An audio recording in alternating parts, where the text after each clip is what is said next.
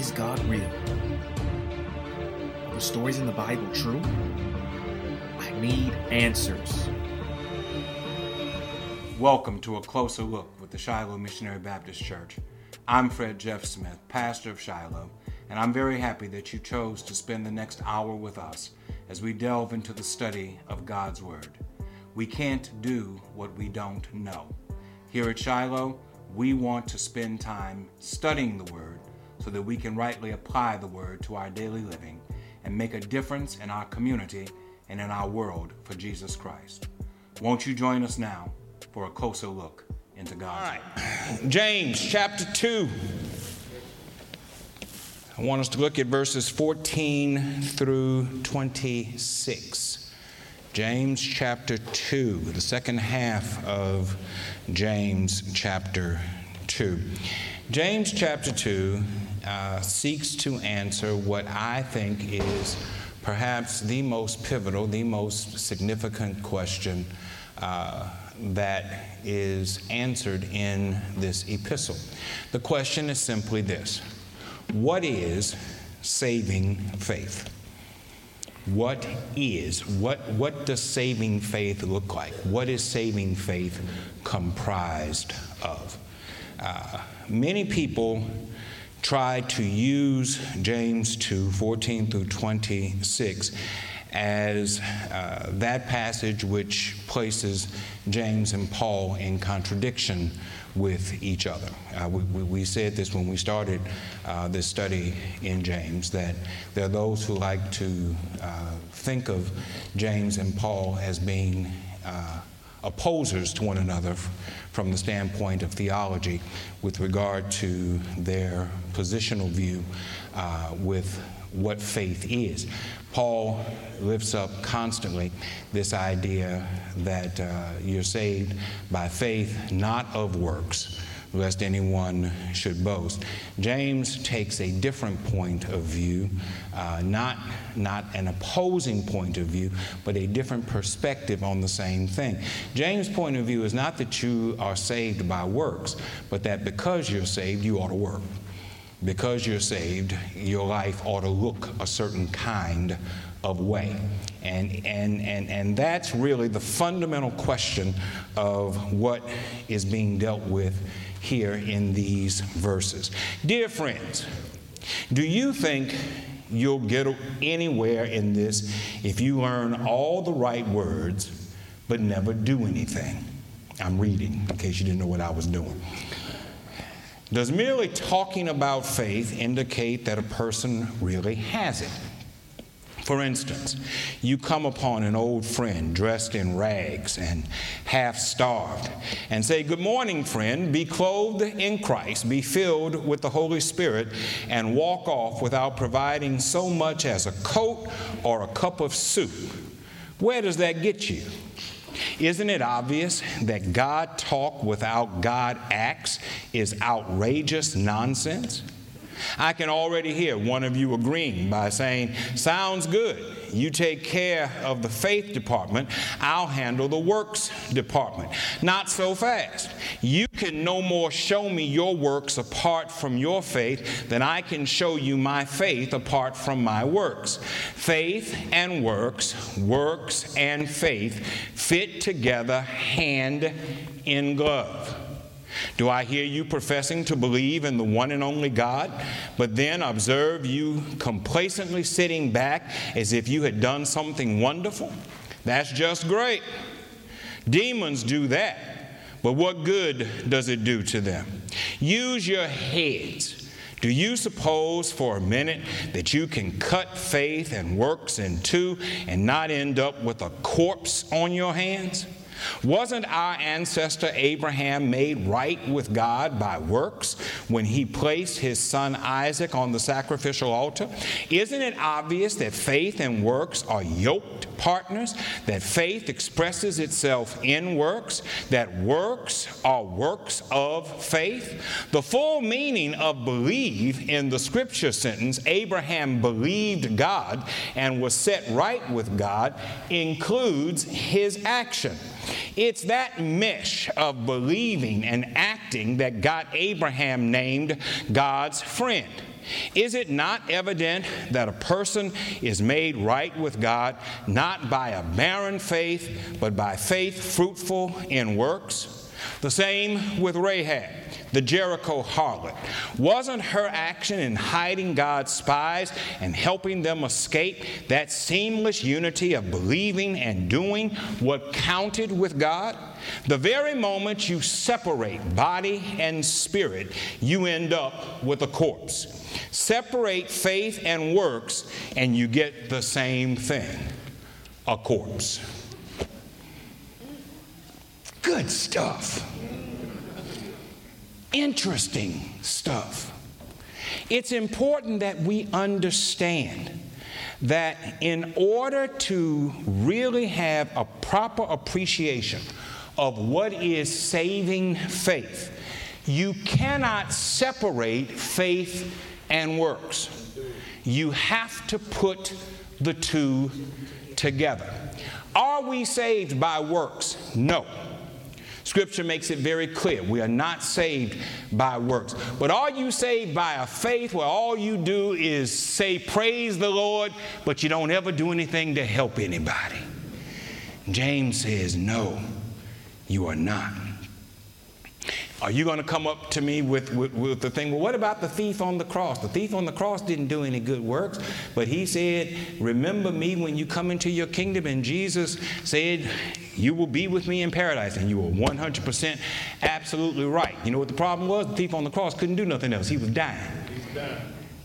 If you can do something else, you ought to do something else. You can't use the thief on the cross unless you are in your last breath. And some of y'all trying to wait to the last possible minute. I got any more breath left. Okay, I believe now. And then you can die. No, that's not the way it works. There must be a synthesis between saving faith and works that are evidence of that salvation. Turn in your Bibles to Matthew chapter 7. And I want you to look at verses 21 through 23. Matthew chapter 7, verses 21 through 23. I always like to say, whenever I have the opportunity to do so, I like going to the source. Paul is a source. James is a source. Jesus is the source. So whenever I have the opportunity to go to Jesus, I like going to Jesus.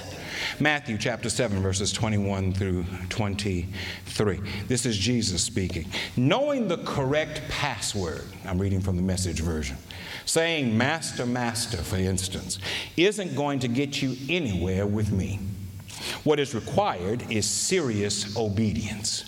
Doing what my Father wills. I can see it now. At the final judgment, thousands strutting up to me and saying, Master, we preach the message. We bashed the demons. Our God-sponsored projects had everyone talking. And do you know what I'm going to say? You missed the boat. All you did was use me to make yourselves important. You don't impress me one bit. You are out of here. So, Jesus makes it clear that there has to be some synthesis between what we say and what we do. You can't do without having a faith and think that just doing is enough. And you can't say that you have faith, but then never act upon the faith that you say you have. There must be, if you don't walk out of here with anything else, walk out of here with this. There must be synthesis between faith and action. And where there is no synthesis, then there is no genuine saving faith. James is not disputing that we are saved by faith alone. Rather, he's dealing with the question, what does saving faith look like? Yeah. Is it just a matter of us saying it, or is it something more? And his answer is saving faith necessarily results in a life of good works, whereas fake faith does not. You got a president who loves to use the word fake, right? Everything is fake news, fake this, fake that. Well, some folk practice fake faith. And since it's alliterative, I can borrow it. Fake faith. That is where we act like we believe something. We say we believe something. But when it comes down to actually standing on what we say we believe, we don't do it. So, in order to avoid that, James says we have to do something else. As we go through the passage that I've already read, I want you to think and keep four things in mind. Number one, we are saved by grace alone, through faith alone, and in Christ alone. That's three alones in one statement. We are saved by grace alone. What is grace? God's unmerited favor.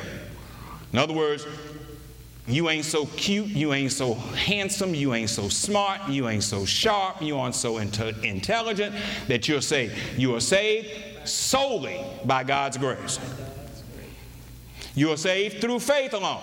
There is one name under heaven given among men whereby we must be saved, and that is the name of Jesus. And you are saved in Christ alone. You don't need anything more than Jesus in order to be saved. That's number one. Number two, there is such a thing as a false faith which does not save. And more often than not, many of us are guilty of that false faith, where we act like it, but don't really. This thing that I hear people say all the time, fake it until you make it. Find me that somewhere in the scripture. I've never seen it, and I'm open to being corrected, but I don't believe that it exists anywhere in the Bible where it says fake it until, or anything that suggests fake it until you make it. What we do is we act on what we believe. And if we're having trouble believing, we ask God to help us by strengthening our belief. Do you remember the passage of Scripture in, I think it's Mark chapter 9, where Jesus comes down off the mountain of transfiguration and he finds a man with his son who has been convulsing and going into seizures, and he brought the man looking for Jesus, couldn't find Jesus, found the disciples and asked the disciples to help the man. The disciples tried to help the man, but they could not, and Jesus comes along and the man says, well, I came to your disciples, but they couldn't help him. But if you can do anything, I want you to help my son. And Jesus jumped on the word if and says, what do you mean by if? Do you believe in who I am? Do you believe that I have the power to save your son? And the man says something that sounds duplicitous. He says, I do believe. And the very next thing out of his mouth, help me with my unbelief. That's us. More often than not, that's us.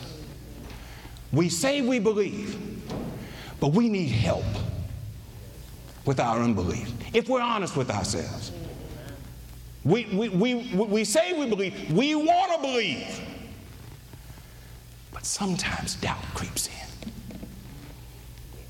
Sometimes we're just beset with questions and concerns and troubles.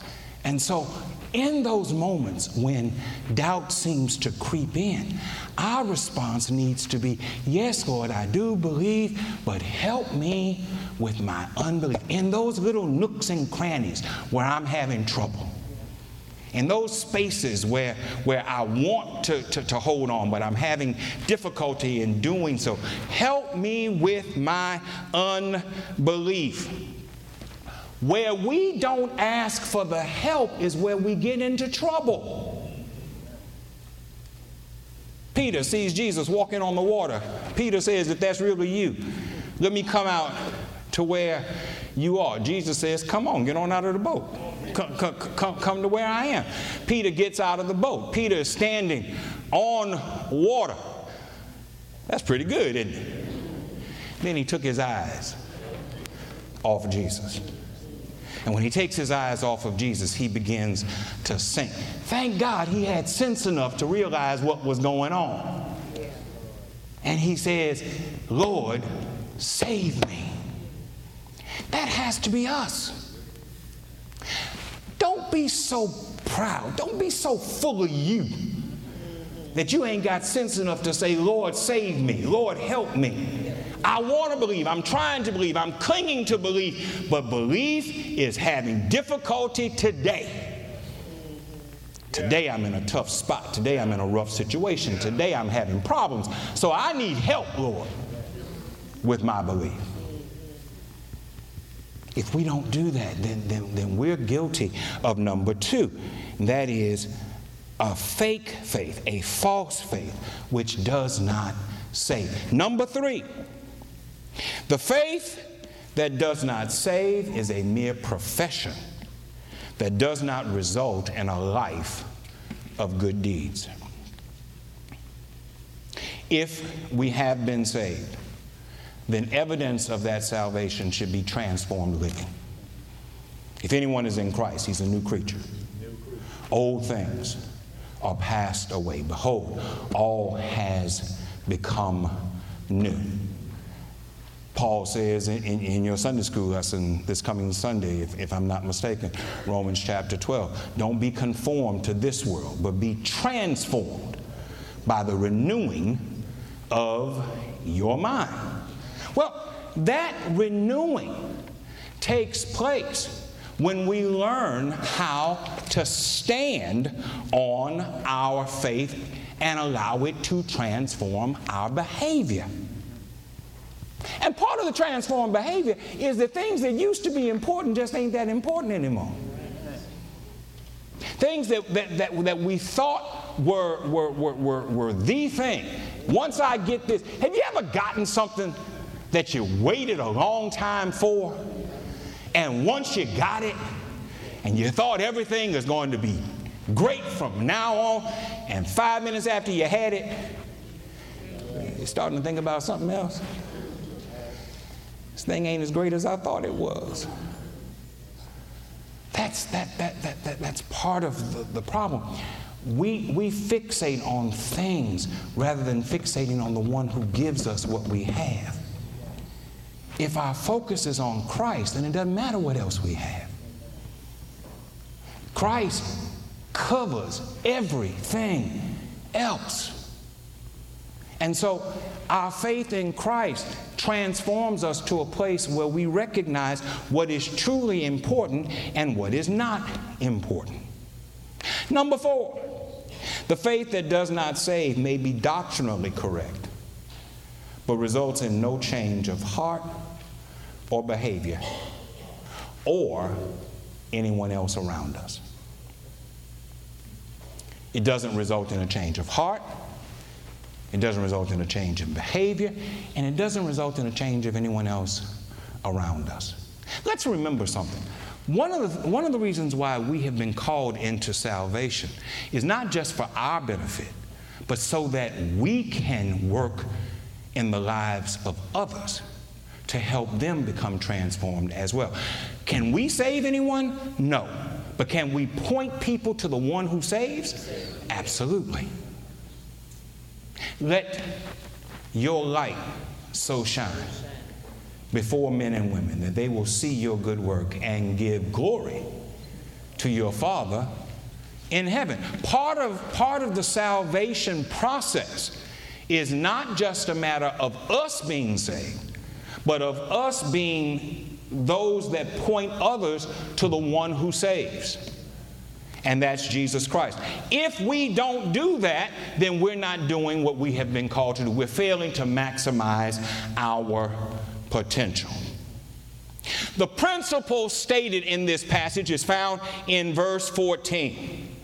The principle is this: Faith that is professed but not practiced is of no practical value to us or to others. It does not serve. It does not save. Therefore, it is useless. Faith that does not serve is useless. Faith that does not save is useless. Faith that does not serve nor save is twice useless. And so to profess something that has no structure to it, no foundation to it, no meat to it, it's just sounding brass and tinkling cymbal. Y'all like reading Paul. Y'all love Paul so much.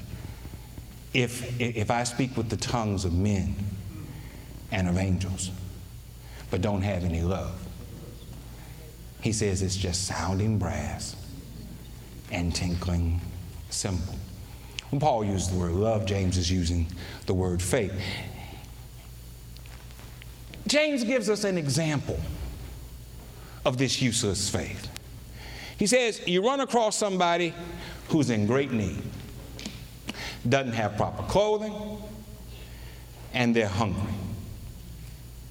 And instead of doing something to provide for what they need, what you say is, well, I'll be praying for you. The Lord's going to give you what you need by and by. Well, the Lord gave them what they needed. The Lord sent you by. And then it becomes a matter of, are you willing to expand the borders of your reach beyond your circle in order to meet the need that has been presented to you? Sometimes we're not willing to do that.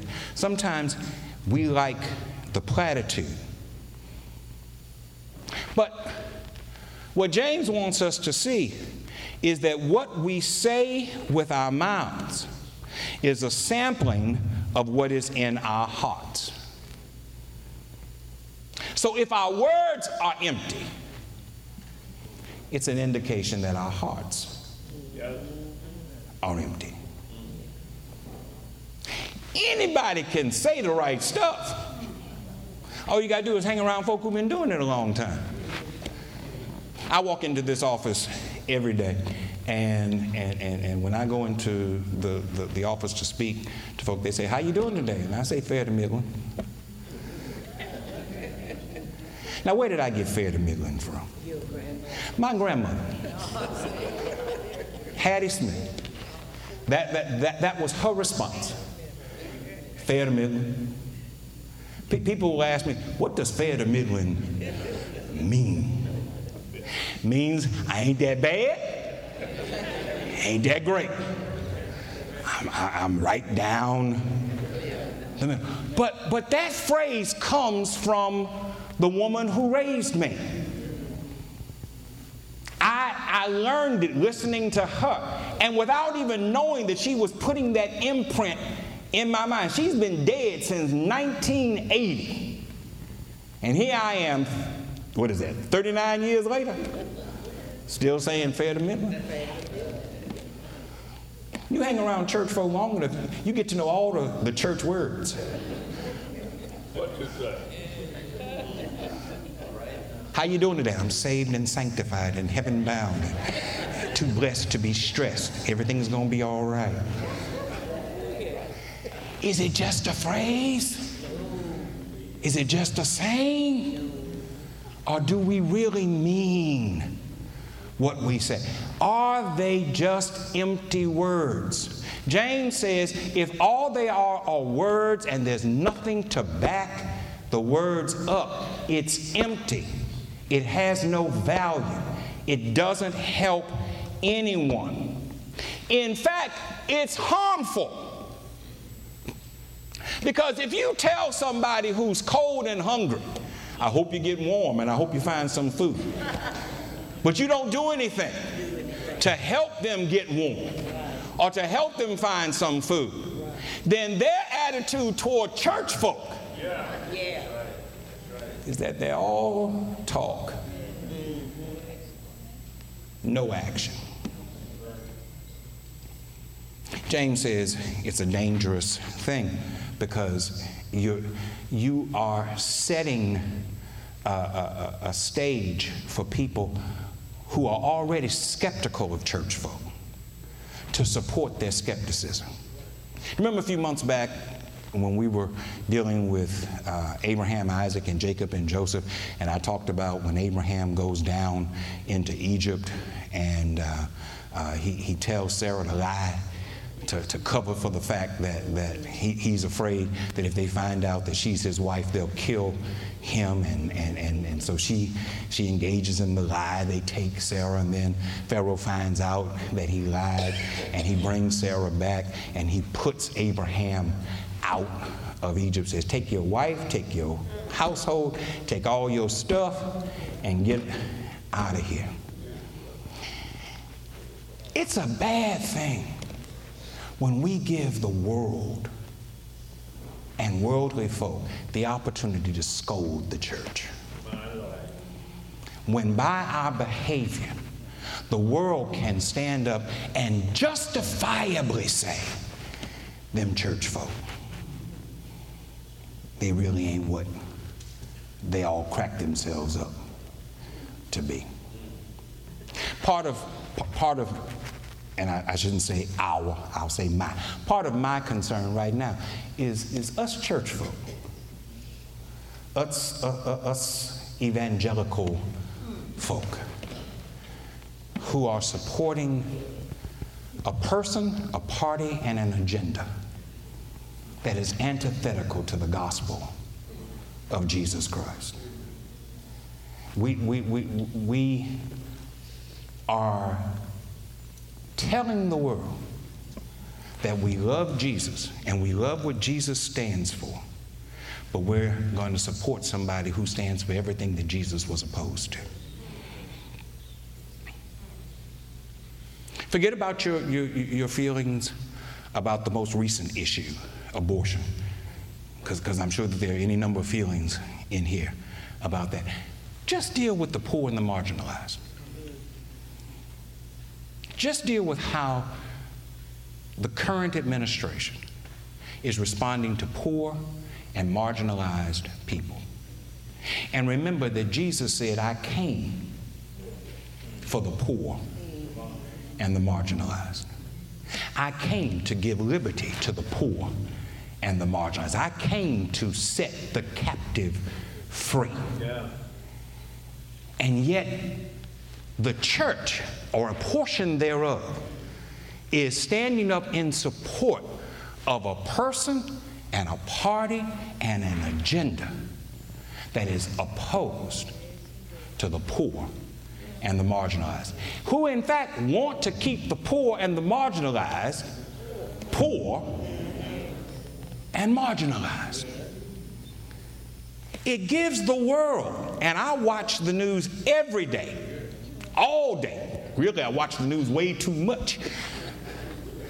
But it gives the world the opportunity to say, what's wrong with them church folk? What has gotten into these church folk? Have they read what the Bible actually says? Or are they simply following an agenda that they think will suit them in the end? James says empty words are reflective of empty hearts. And an empty heart doesn't just say something about you. It says something about the God that you represent. And then he goes on to say, now I can hear some of y'all saying, you take care of the faith department, I'll handle the works department. He says, but you can't separate the two. You can no more show me your works apart from your faith than I can show you my faith apart from my works. Faith and works, works and faith fit together hand and glove. It's not right to assume that my profession of faith carries more weight to it if there are no works to support it. And it is not right to assume that your works carry weight if there's no faith behind it. Let's be clear. There are people who do good things who don't believe in Jesus. Yeah. If you think that all the good stuff that's being done is being done by folk who believe in Jesus, you need to wake up. You've been asleep way too long. There are a whole lot of folk who do good things who don't believe in Jesus, don't serve Jesus, don't believe in the church or what the church says, don't believe in a plan of salvation. And some people say, well, I don't care. As long as I get the good, I don't care where it comes from. Well, I care where it comes from. Because people who do good for their own agenda will only do good as long as it suits their agenda. The moment their agenda changes, the good will change. Back about, 10, 12 years ago, when the second George Bush was in office, and he was talking about faith-based agenda and giving money to faith-based organizations.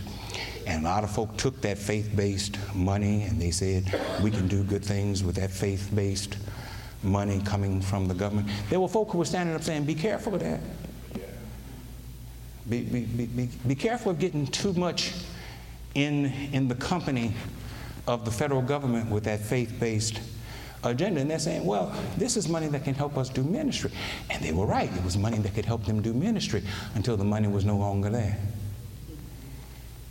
And then the ministries had to go away. And then there were ministries that had to dry up, had to close up, had to lock up because the agenda changed.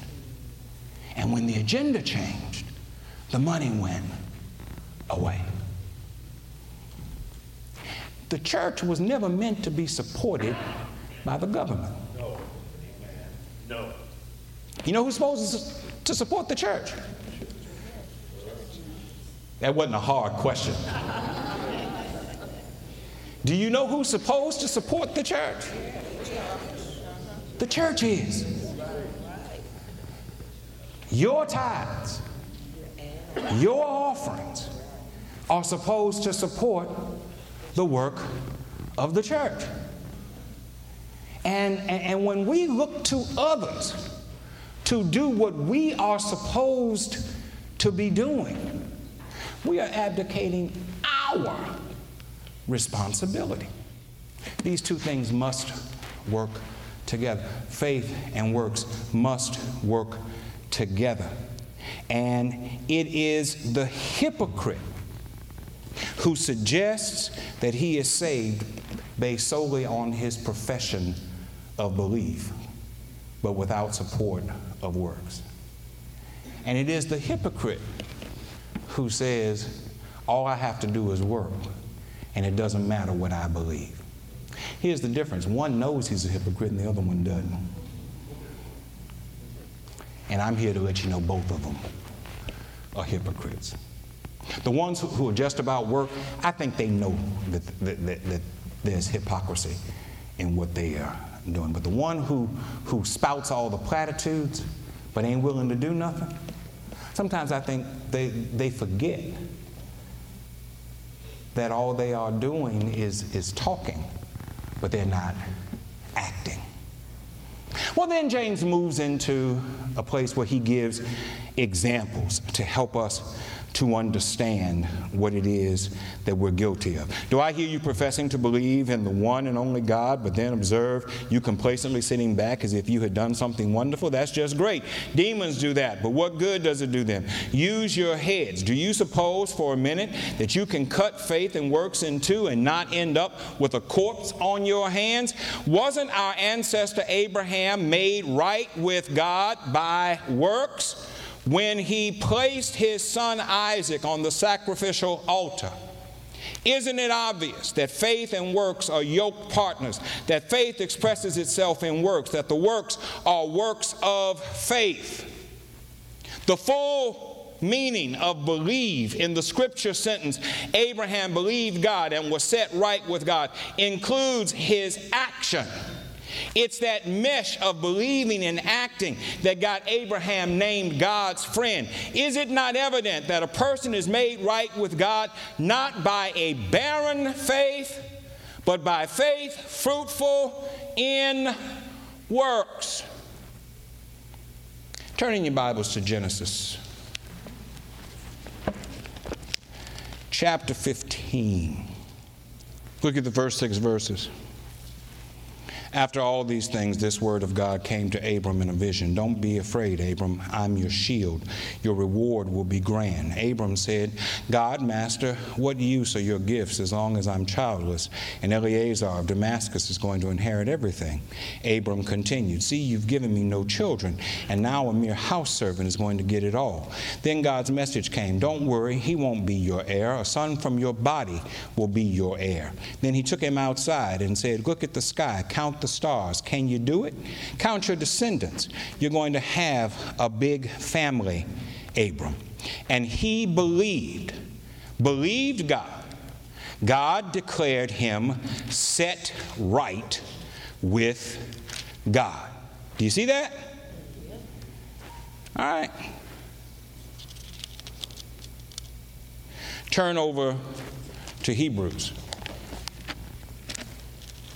Chapter 11, starting with verse 17. By faith, Abraham, at the time of testing, offered Isaac back to God, acting in faith. Do you see that? Acting in faith. Acting in faith. He was as ready to return the promised son, his only son, as he had been to receive him. And this after he had already been told, your descendants shall come from Isaac. Abraham figured that if God wanted to, he could raise the dead. In a sense, that's what happened when he received Isaac back alive from off the altar. The point is clear. Abraham is justified by faith not only in that he believed what God said, but that he was obedient to God's instruction. Some of us want to believe what God says to us, but we don't want to follow God's instruction to us. And my point is, and James' point is, you can't have one without the other. How do you know that you're saved? Because Jesus says so. The Son of Man came not to be served, but to serve, to offer his life as a ransom for many. God so loved the world that he gave his only begotten Son, that whoever believes in him should not perish, but have everlasting life. I am the resurrection and the life. He who believes in me, though he were dead, yet shall he live. And whoever lives and believes in me shall never die. How do you know that you are saved? Because Jesus said so. And all the people said, amen. All the people said, praise the Lord. All the people said, hallelujah. Thank you, Jesus. I'm saved. You told me I'm saved. You died on a Friday, but early on a Sunday morning, you secured my salvation. And we're all happy about that. By faith. That's how we know we're saved. Well, what happens to the faith when he tells us to do stuff that we don't want to do? Because the same one who said God so loved the world that he gave his only begotten Son said, love your enemies. Bless those who curse you. Same one. Do good to them that hate you. Pray for them that use you and persecute you. Same one who said he came not to be served, but to serve and to offer his life as a ransom for many. Said, as often as he sins against you.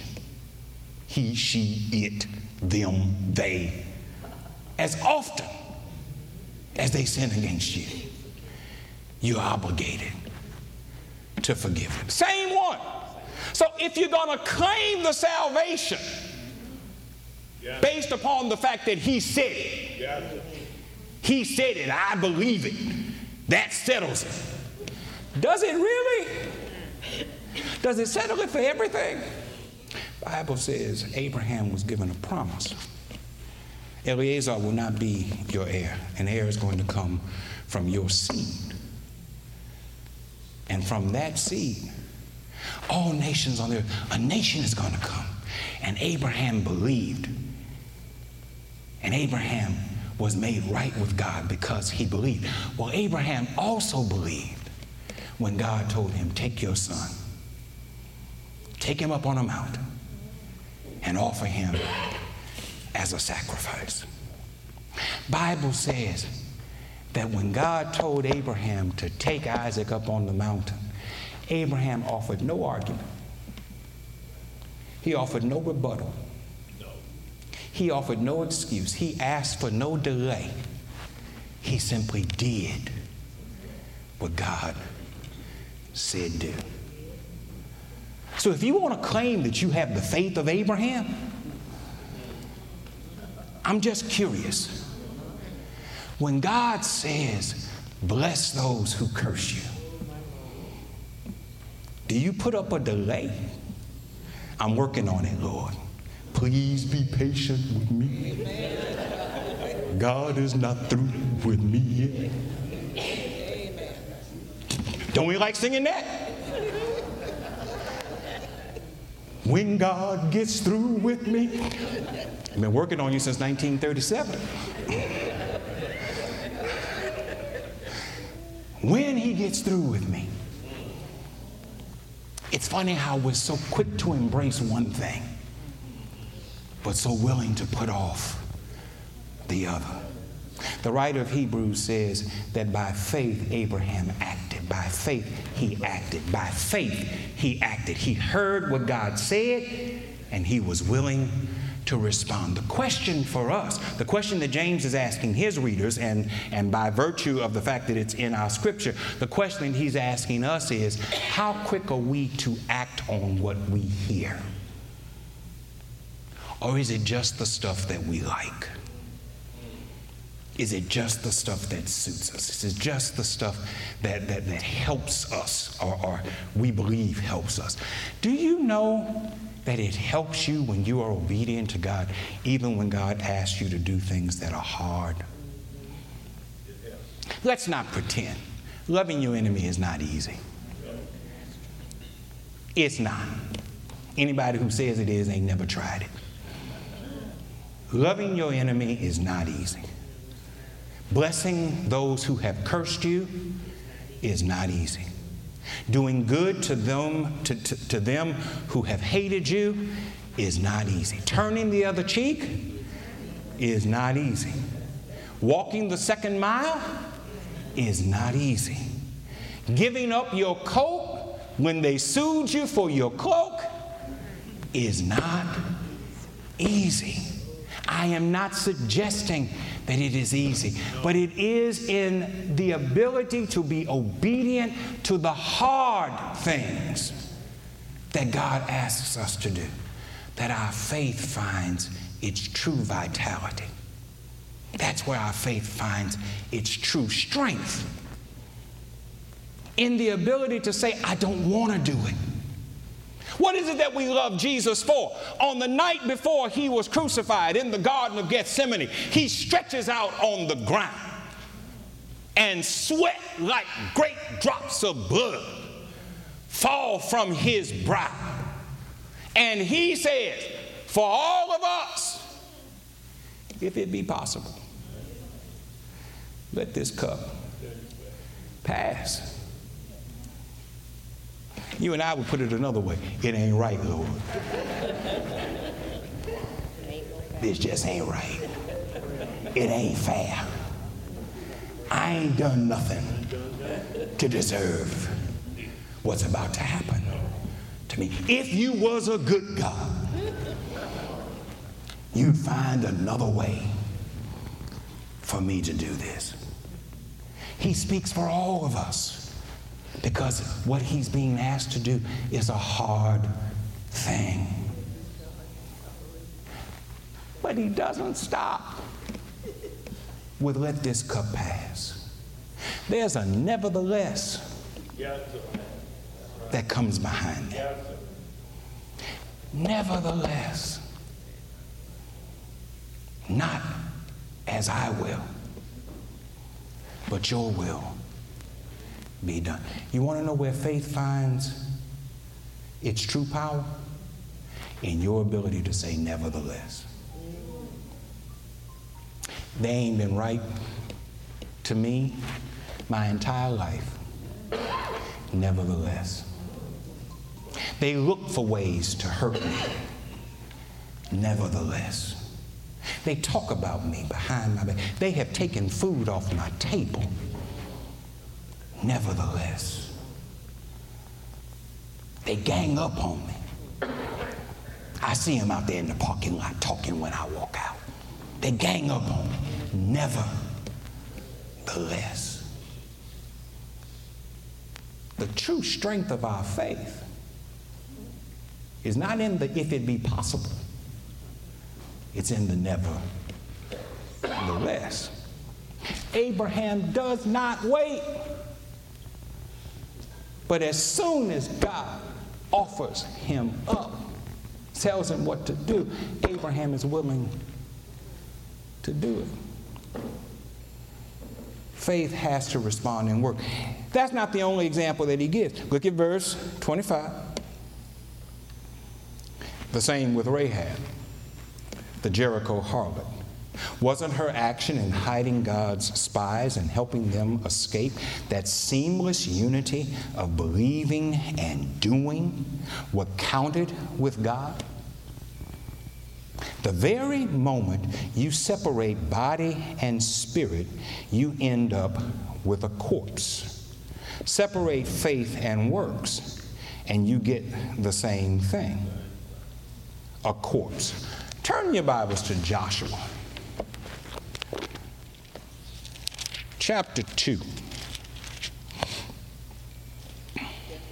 Chapter 2 to verse, we'll start with verse 2.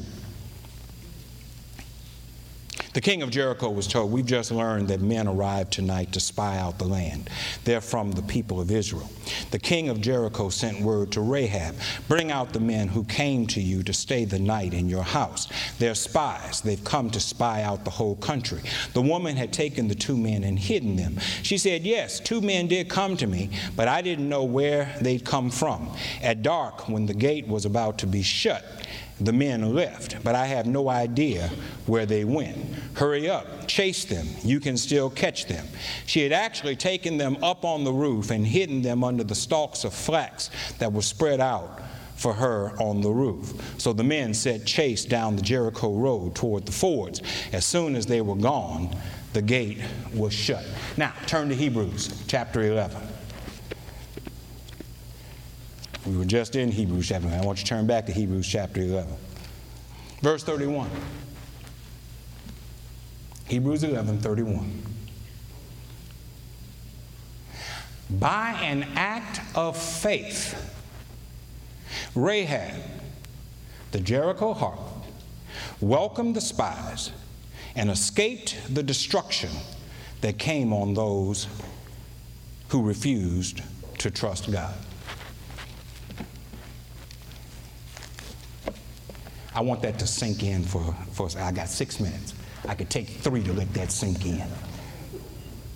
I want that to sink in for just a second. We read in Joshua chapter 2 what Rahab did. What did Rahab do? Saved 2 spies. How'd she save 2 spies? What else did she do? She lied. I was waiting on somebody. It took 3 times before somebody said it. She lied. She lied. She said they went that way. And if you run real fast, you can catch them. She lied. But the writer of Hebrews says, by faith, she was spared the destruction that came to the rest of the city. Did you catch that? I don't expect you to say amen too quick. But I do want you to see it. And I want you to see it for yourself so that you won't say he said it. The text says, she lied. And the text says that her lie was an act of faith that allowed her to be spared. Really? You strict fundamentalists, you legalists who think that everything is black and white. I tell y'all all the time, life is not black and white. Right is right and wrong is wrong. And there ain't no difference between that. Yes, if lying is wrong and Rahab is spared because she lied, what you gonna do with that? If her lie is called faith, and that's what the text says, what you gonna do with that? How you gonna reconcile that? Lying lips are an abomination to the Lord. Yeah, but she lied. And her lie was credited to her as faith and righteousness. Thou shalt not bear false witness against. Yeah, but she lied. And her lie was credited to her as faith and righteousness. Quit thinking that you know everything. Quit thinking that you got God all figured out. Quit thinking that you know the answer to everything. If nothing else, you're going to walk out of here saying, I don't know what he's talking about. If you don't know what I'm talking about, it's because you don't want to know. The text says she lied. And both James and the writer of Hebrews say that her lie, her actions, accounted to her as faith and righteousness. As my sister used to say when I was a child, put that in your pipe and smoke it. Got one final thing. I got 2 minutes left. One final thing. James' primary point here is consistency. He says it's not enough to say something if you're not willing to follow up what you say with activity that supports it. I told you when we started this study, James is not a theological scholar. He's not Paul. Paul was a Pharisee. Paul was steeped in Scripture. Paul knew Scripture backward and forward, and he uses the Scripture to weave a theological perspective on Christianity that James couldn't begin to do. But what James doesn't have in formal education, James has in common sense. And common sense, James says, it don't mean nothing if all you doing is talking it and you ain't walking it. If you're going to talk it, walk it. Yeah. If you can't walk it, stop talking it.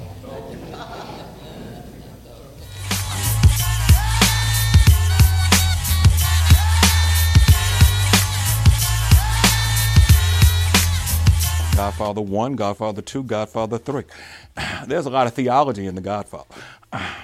Keep your friends close, keep your enemies closer. Never hate your enemy. It affects your judgment. Never tell other people outside the family what you're thinking. I have derived a lot of my theology, and of course I call it theology, but a lot of my philosophy on life comes from those movies. And it's not, people who really watch The Godfather will know it's really not a gangster movie. It talks about gangsters. It's really a movie about family. It's a movie about commitment to family and the lengths to which one will go to protect his family. And when you look at it from that point of view, not the violence and all that other stuff, but when you look at it from the point of view that it's actually about a family trying to progress and do the very best that they can, there's a lot of wisdom to be found in those movies. But if you ask me for the top 3, it's not hard for me at all. Godfather 1, Godfather 2, Godfather 3. Michael Corleone, he's my guy. Just when I thought I was out, they pull me back. One of my favorite scenes of all time in the movies. Michael was a guy who reluctantly fell into a position within the family that he never really anticipated would be his. He had an older brother, and he always felt like the position of patriarch of the family after his father would fall to his older brother, but his older brother is killed, and his other brother is actually older, but he didn't show any signs of ability to lead the family, and so leadership of the family fell upon him, and thrust with that responsibility, even though he didn't want it, he recognized that he had the tools and the courage to do what needed to be done. And once he accepted that that was his role, he embraced it with everything that he had within him, and he did it to the very best of his ability. And it didn't matter who got in his way. He was going to protect his family no matter what. I find great strength in that. It's not exactly the same as my own story. I do have an older brother, but there was never a question that this life, ministry, was never on his agenda. So it's not like it bypassed one and fell to the other in that regard. But the similarities, the commonality that I feel with Michael Corleone has to do with the fact that something was thrust upon him and he felt like he had to embrace it, and he knew that he could do it even though it was not something that he necessarily wanted to do.